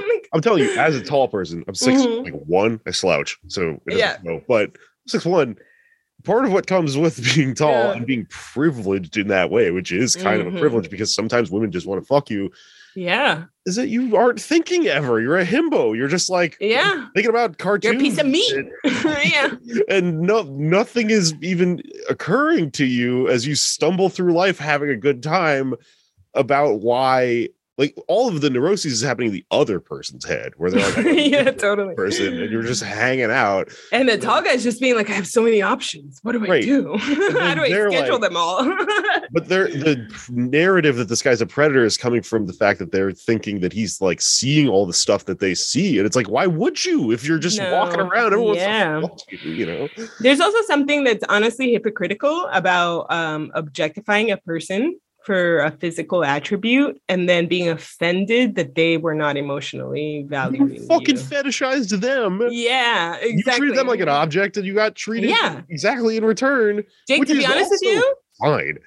It's fine. But to be honest with you, that's what happened with me and French guy is that I realized he was fetishizing just like our interaction and how the thing should be. And I didn't want it. And so I rejected that. But then it was like, oh, that's the break in our interaction. Yeah. Where we realize like, oh, you want to fetishize the thing that I don't want to be or be fetishized for. So I will walk away from it. But I realize that's not where most people are. But I guess what I'm trying to say is like dating, you know, in comedy, you know, in fucking, I don't know, punditry, whatever the fuck people talk about dating is like, it's such a fucking bad thing and it's so hard and whatever. And it's like, I genuinely believe from my observations and experiences and the depths of my heart that the only reason that dating is difficult is because we all walk out the door into the dating world believing that everyone out there is looking for the same kind of relationship we are. And that is what fucks you up. If you go onto an app and you swipe yes on a West Elm Caleb, while you are trying to get married soon because you're in your mid-30s and you'd rather have a kid than have to pay to freeze your eggs, you should not be swiping yes on a West Elm Caleb. And you might say, well, how could I know that he is this type of guy? I'm sorry, girl, but there are ways to know. You know, like you can talk to him, you can ask questions, you can have real dates where you have real conversations that are not just rehashing all the like points on a fucking biography that people need to answer, but like, do you want kids? Where do you expect to live for the rest of your life? What are your politics? Do you believe in God? What kind of relationship do you want to have? How is your parents' relationship? Talk about real shit on a first date if you're actually trying to have a real relationship. If you are just trying to fuck, of course you're out there just saying whatever you need to say to just get laid. It's honestly, I'm not saying it makes you a good person if you're out there just trying to fuck, but it also doesn't make you a predator, I think. It makes you a person who's just like playing the game the way that society has taught you. This works. The numbers game works. The telling every girl I'll name a couch after her works. The fucking sending the dick pic results in fucking half the time. So I'll keep doing that.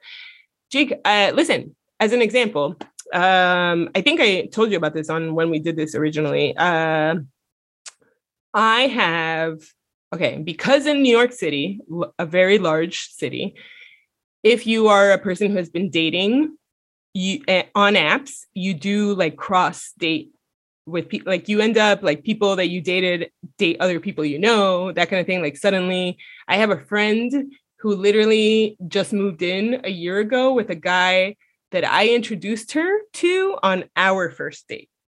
Okay.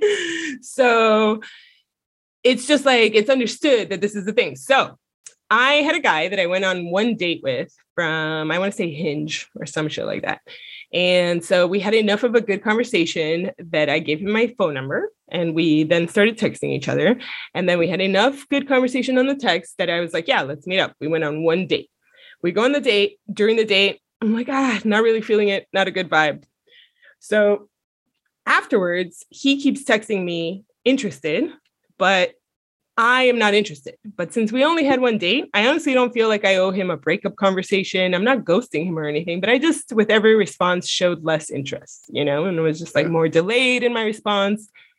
I don't owe you I don't owe you, like, we don't owe each other anything. And this is a thing we need to talk about because I think this whole situation arose from the fact that currently our modern situation is that a bunch of us are out here believing we don't owe anybody anything, but also people owe us explanations for not wanting to fuck us anymore. Yeah. People owe us respect for things that they don't know we've done.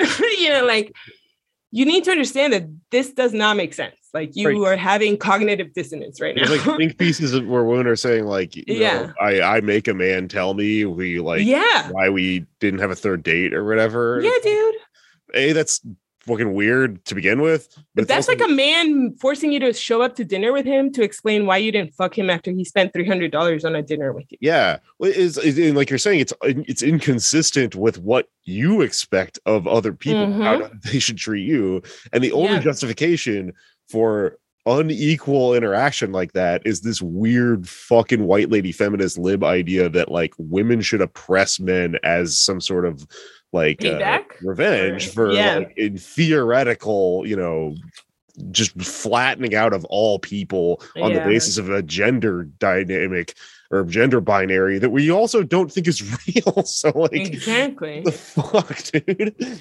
I mean, it's like joking about like killing all white people or something. It's a good time, but you are wrong. We don't mean it in practice. Yeah, exactly. It actually is not how it works. Most of them didn't do anything and are poor and all this shit and are actually the problem and stuff. And that's why I am not mad at people who made jokes about love bombing or gaslighting or whatever. Yeah, I do think you're doing a disservice to people who are being or have been abused, but I don't think that's your responsibility. It's fine. Jokes are fine too. You know, jokes are fine. And that's why, no, you should think about it. You know, you should think about it, but I'm not mad at you. And I'm not saying you can't make jokes about these things. I think you should consider it. But I am mad at the women, including the women who made the video and the women who wanted to defend this whole situation as feminists. You are not people who are trying to make jokes for the purpose of making people laugh and bringing joy to people. You are people who are taking, honestly, a political stance on shit that actually affects abuse victims and doesn't help them. And it is shitty and a betrayal to your gender, frankly. And you should reconsider the fact that, like, every time somebody does something that hurts your feelings, it doesn't mean that you have been abused. Yeah, conflict is not abuse, you might say. Yeah. Like that book. Yeah. I tell you something about like the dating strategy stuff you're talking about. Yeah.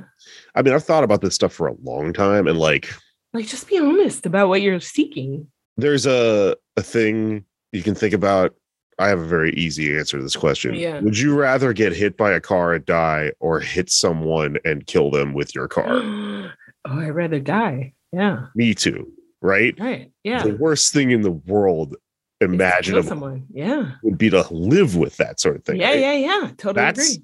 Honestly how I feel about like things that are socially transgressive and abusive and stuff like that, or considered abusive and violating stuff in terms of dating, because shame of being dragged in public for having fucked up is so fucking like devastating and weird to me. Partially because I'm a fucking weirdo, and like I come from a family full of autistic people and stuff like that, and like learning to date was really hard. And you were like, well, if I say the wrong thing and all this stuff, for that reason, like I do not want to be the person that gets fucking, that even makes a mistake and then is like West Elm Caleb and is like, this guy fucking did this thing.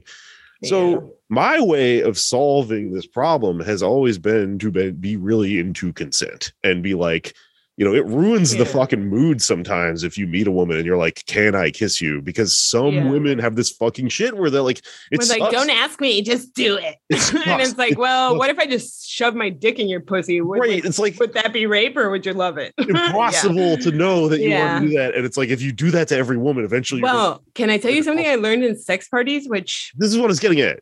Oh, okay, go. This is, I'm telling you, I've solved both sides of this problem, because like, with the dating stuff, consent is big. And like the stuff that you're talking about in terms of like, the first date, being honest about what you want out of stuff, learn from the gays. Like gay people, they're honest, dude. They don't have a default thing that is going on.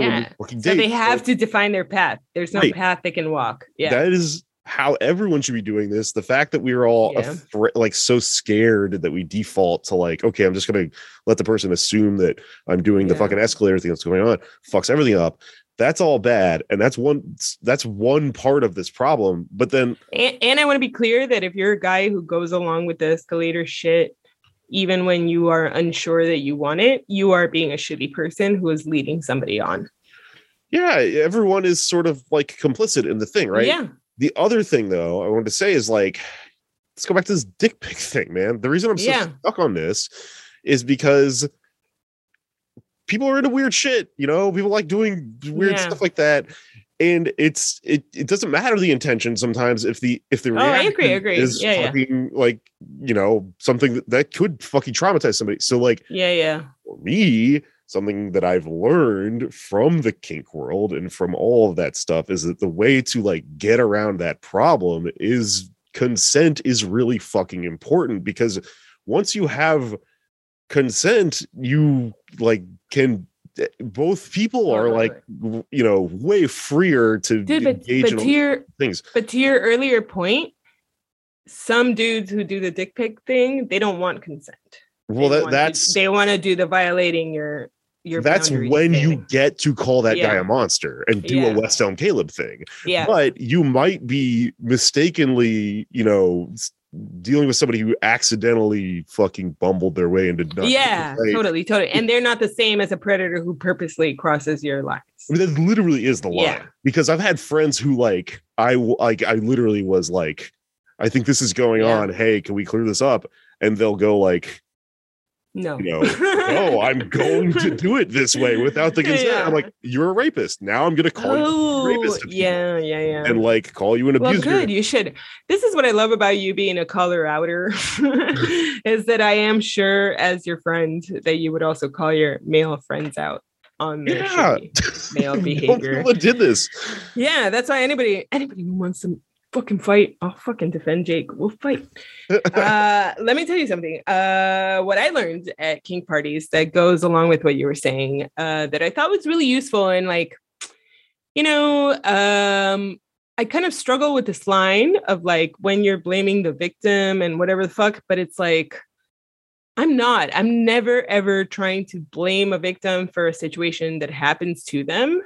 I am trying to empower potential victims to figure out how to keep themselves from dangerous situations as much as possible. It doesn't mean you will always be able to avoid them. It doesn't mean that when you fail to avoid them, it is your fault, but you should have metaphorical pepper spray, right? Like an ability to sort of kind of try to keep yourself from dangerous situations as much as possible, right? And I thought this rule that I learned at sex parties really was useful, okay? Which was, because it speaks directly to patriarchy, Jake. Yeah. Which is, at this one particular sex party, it was one where, like, you know, there's food, there's music, there's face painting, blah, blah, blah. And then at a particular time, the lights come down, this host comes up and he tells you, okay, like now it's sex time. This room is for couples. This room over here is like you can meet strangers, blah, blah, blah. Everybody have fun. Remember the rules. And one of the rules that he said, the host, was around the word maybe. Okay. And he said, remember, if you want to touch anybody, you need to ask for consent. And if anybody asks you to touch you or to play with you, and you're not sure, do not say maybe. If you say maybe, that leaves it up to the person who's asking to decide how to proceed. If you say no, that's a no, period. And then if you change your mind later, it's up to you to go up to them and say, hey, I know you were interested earlier. I changed my mind and now I want to hang out with you. So it puts the power and the agency in your hands to be able to say, in this moment, when you ask me, the answer is no. I might change my mind later, and it's my responsibility, or it's now on me to come back to you and say, hey, I changed my mind. So either your answer is yes, I definitely want to be touched, or I want to play with you, or your answer is no, because if I'm not sure, the answer is no. It is not maybe. You know, if you are not sure that somebody should touch you, you should say no. Because then, like, if you're not sure, if you say to somebody, I'm not sure if you should touch me, the next step is them touching you so that you can find out how you feel about them touching you. Right. And how you might feel about it is oppressed and abused and horrible and objectified, right? So don't let people touch you until you are sure you actually want the touch.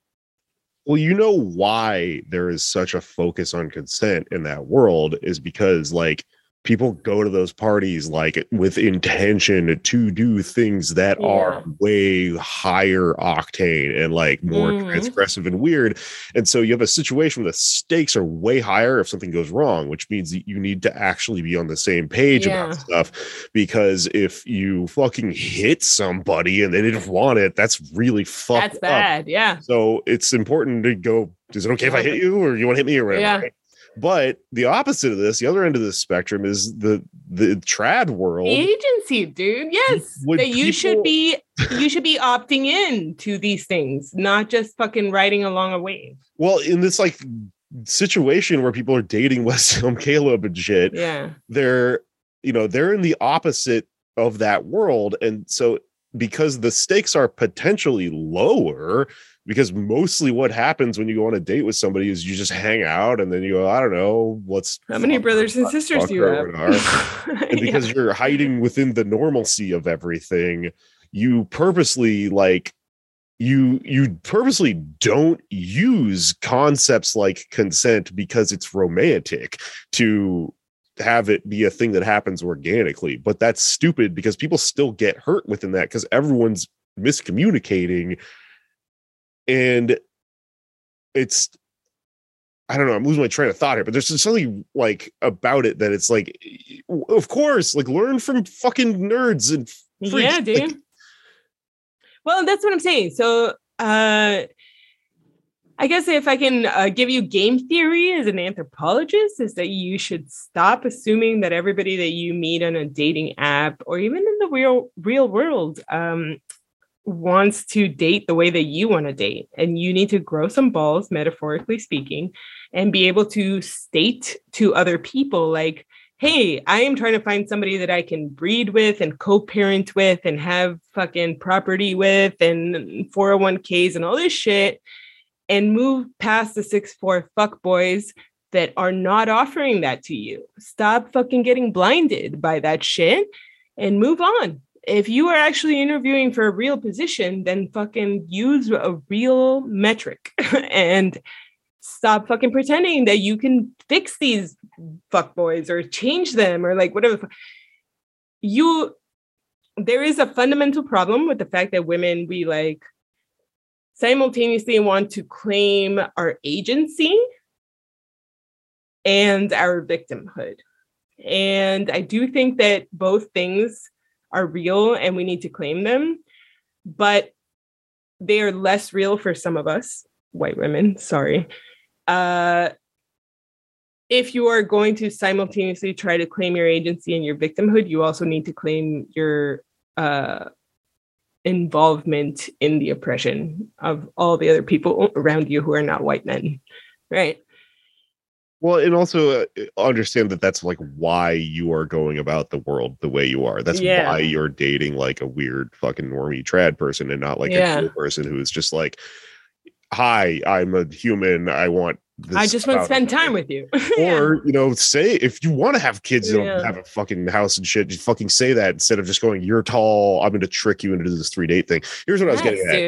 Here's what I was getting at. A friend of mine told me, sorry, let me throw this out there. A friend of mine, maybe he was joking, but basically he said he moved in with his lady because she let him fuck her in the ass pretty early on. And I think he was joking, but I don't think he was joking. I think that this is a way in which the escalator gets secured. You make good food, you let him fuck you in the ass. Maybe he will stick around and compromise all of his personal desires in order to get some ass in a sandwich.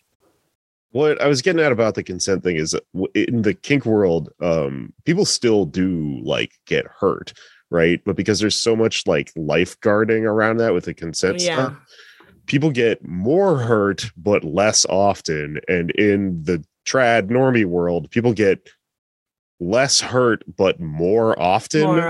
And that's why you have these people with like scraped knees from going, oh, I was with a guy who was kind of vacant. Who fucked a lady earlier before coming to have coffee with me. But they're treating it like it's a real problem. And it's just offensive to people who have been through the other thing. Not even because of, well, a lot of the real thing, the real abuse. Yeah. Right. No, because dude, disappointment is real. Feeling like this, like a person that you made time for doesn't value you or doesn't find you attractive, that's real.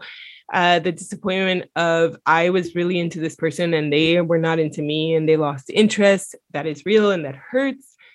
These are all valid feelings that suck and that we can build community around in terms of like all women of all ages and types and styles and colors and shapes experience this at some point.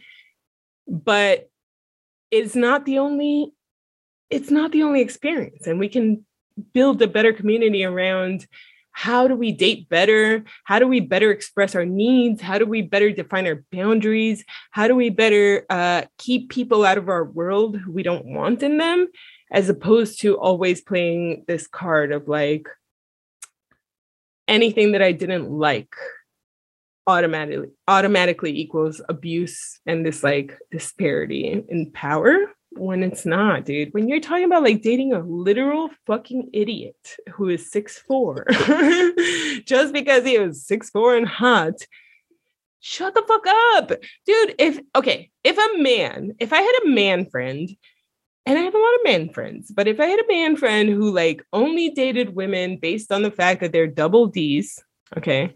And then he kept coming back to me being like, this one fucking, she's not smart enough. She's not nice enough. She doesn't listen to me. She's not fun. She's not good at sex. She's not attentive.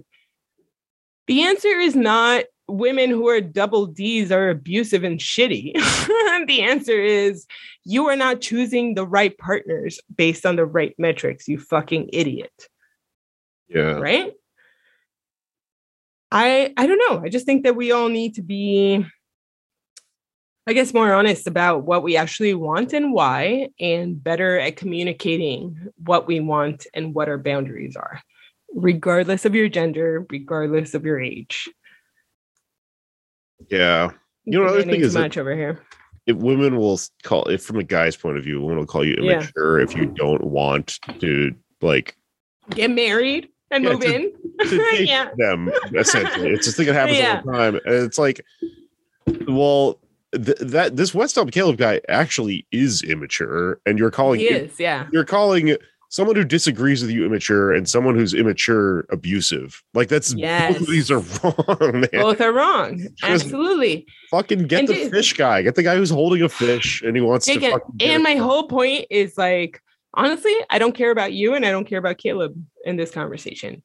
I care about the women dating you guys who are miscategorizing you guys and who are like doing themselves a disservice through it, because it doesn't make you happy to waste your time like this. It doesn't make you happy or better or like in any way improve your life to blame a fucking idiot, no offense, Jake, for like not being the thing you wanted, as opposed to learning from like, oh shit, I got blinded by a little bit of a fucking like shiny thing. And I now realize that's not what I'm looking for. I should be looking for X, Y, and Z. I'm not taking what you're saying personally because I am making an effort in my life to learn things from shit like this. Yes, me too. Couldn't be me in 2022. Not gonna go fucking. I love it. Listen, people love our dating episodes, so write to us. We did do a mailbag where we had so many good emails that people wrote back to us about the Laura Jean Grace. Did I get the name right? Billy Wayne Davis. Laura Jean Grace. Not Billy Wayne Davis. I know. He wrote to us about. You gotta remember how to say that. Yes. But basically they wrote to us about trans stuff, queer stuff, so much stuff that we love. And we did a good episode, but the sound was fucked up. So we're going to do it next time. But if you have anything else to talk to us about, dude, we also didn't get to the Tyler Fisher crazy right-wing shit, but we'll do it in the next one. I know, man. We did like 2 hours on West Elm Caleb. I know. It's not on Caleb. It's on the rest of us dating the Calebs.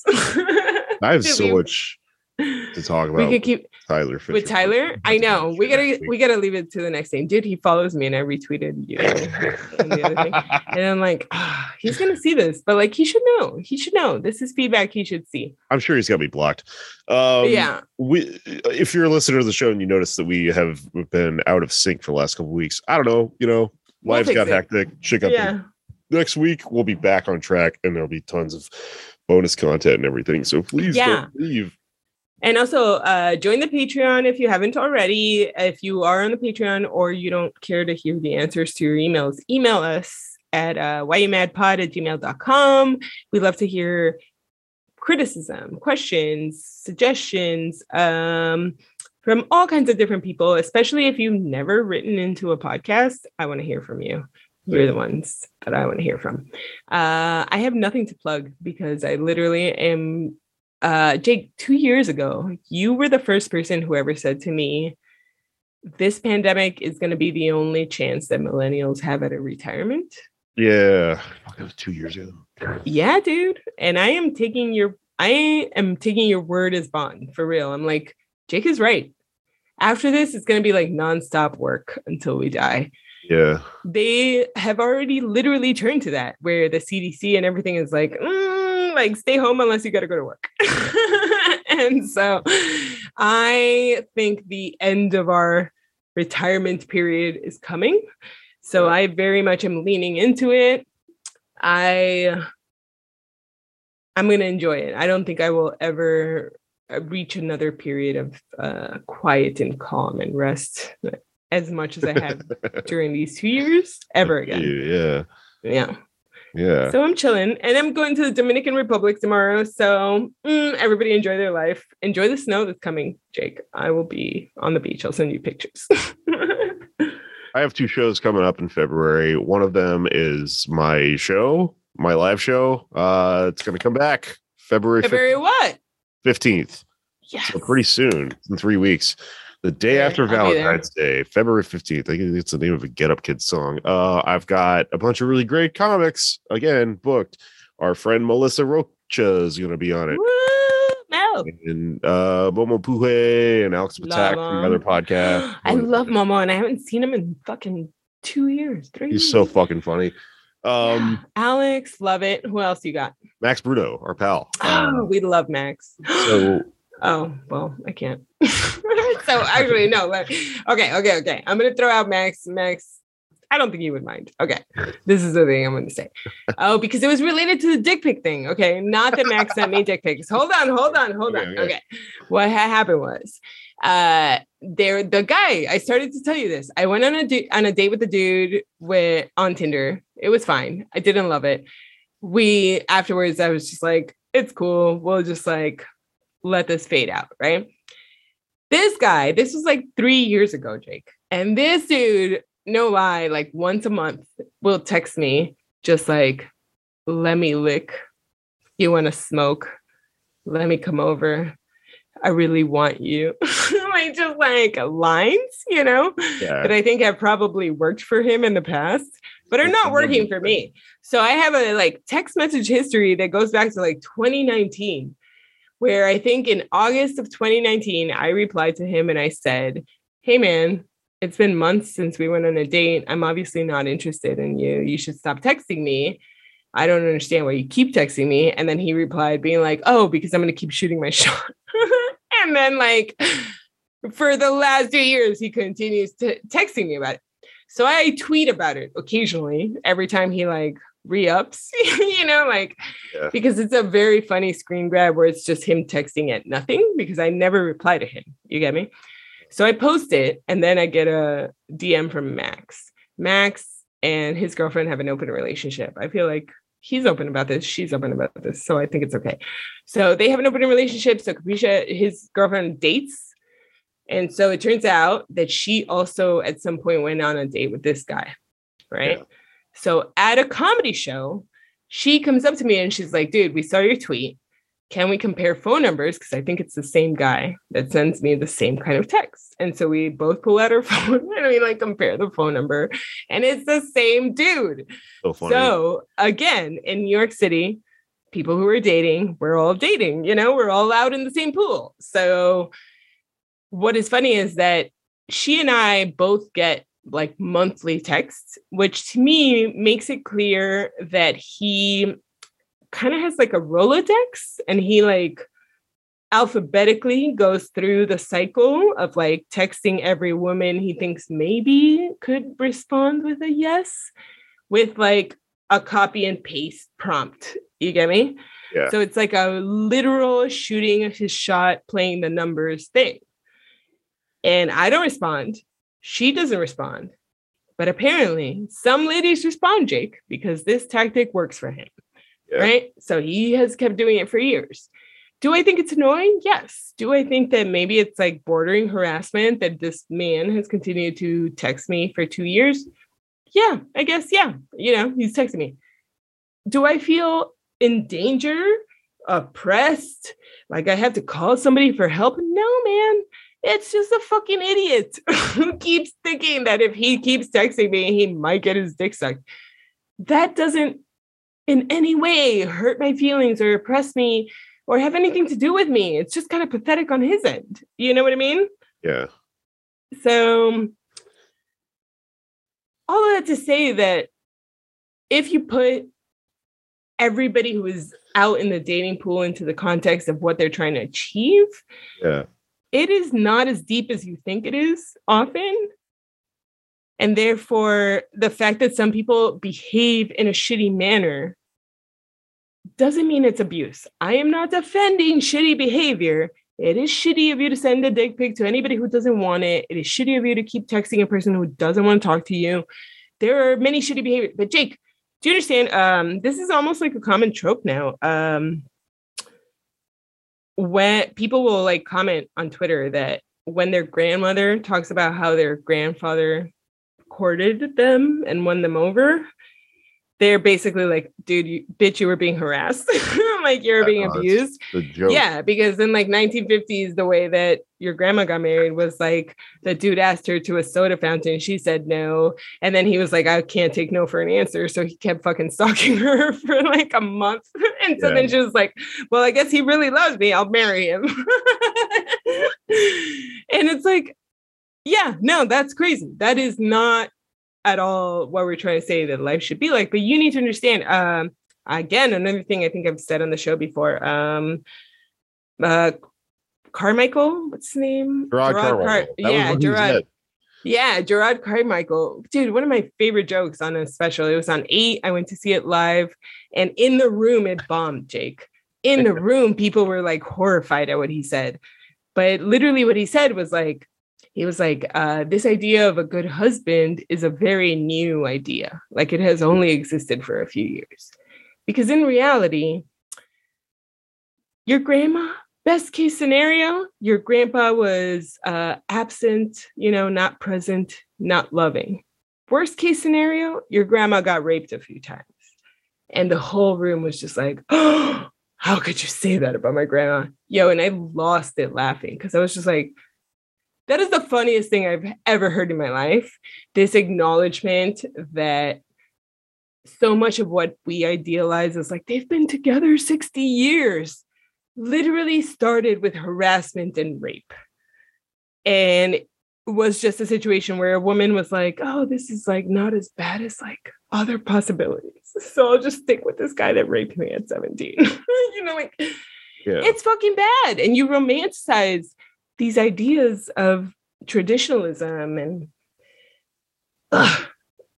true love and all this shit, and you don't at all acknowledge how much of traditionalism is based on absolutely power inequality type of relationships and like really shitty, close to rape kind of shit. Yeah, I agree. My second show is on February 24th. All right. Whatever. Like 10 minutes. This is my plug. My 2 dates. My second show's on February 24th. My plug is watch Gerard Carmichael's 8 on HBO.